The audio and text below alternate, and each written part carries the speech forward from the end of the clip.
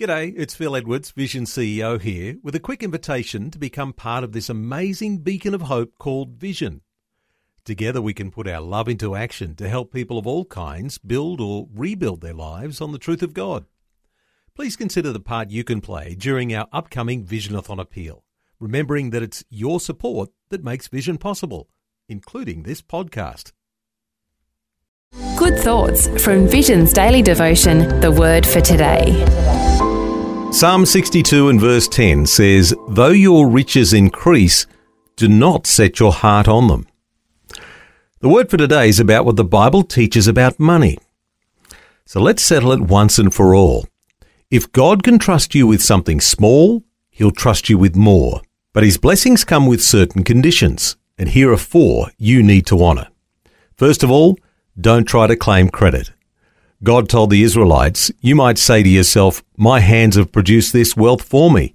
But remember the Lord, for it is He who gives you the ability to produce wealth. If you ever forget, you'll surely be destroyed. That's Deuteronomy chapter 8, 17 to 19. Secondly, don't forget others. The Bible commands in 1 Timothy 6 verses 17 to 19, instruct those who are rich in this present world not to be conceited or to set their hope on the uncertainty of riches, but on God, who richly supplies us with all things to enjoy. Instruct them to do good, to be rich in good works, to be generous and ready to share, so that they may take hold of that which is truly life. Thirdly, don't become arrogant.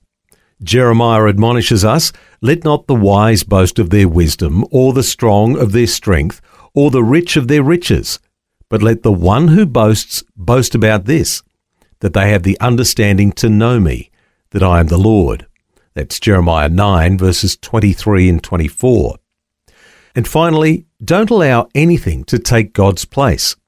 Proverbs 30 verses 8 and 9. Give me neither poverty nor riches, but give me only my daily bread. Otherwise I may have too much and disown you and say, who is the Lord? Remember, you don't own anything.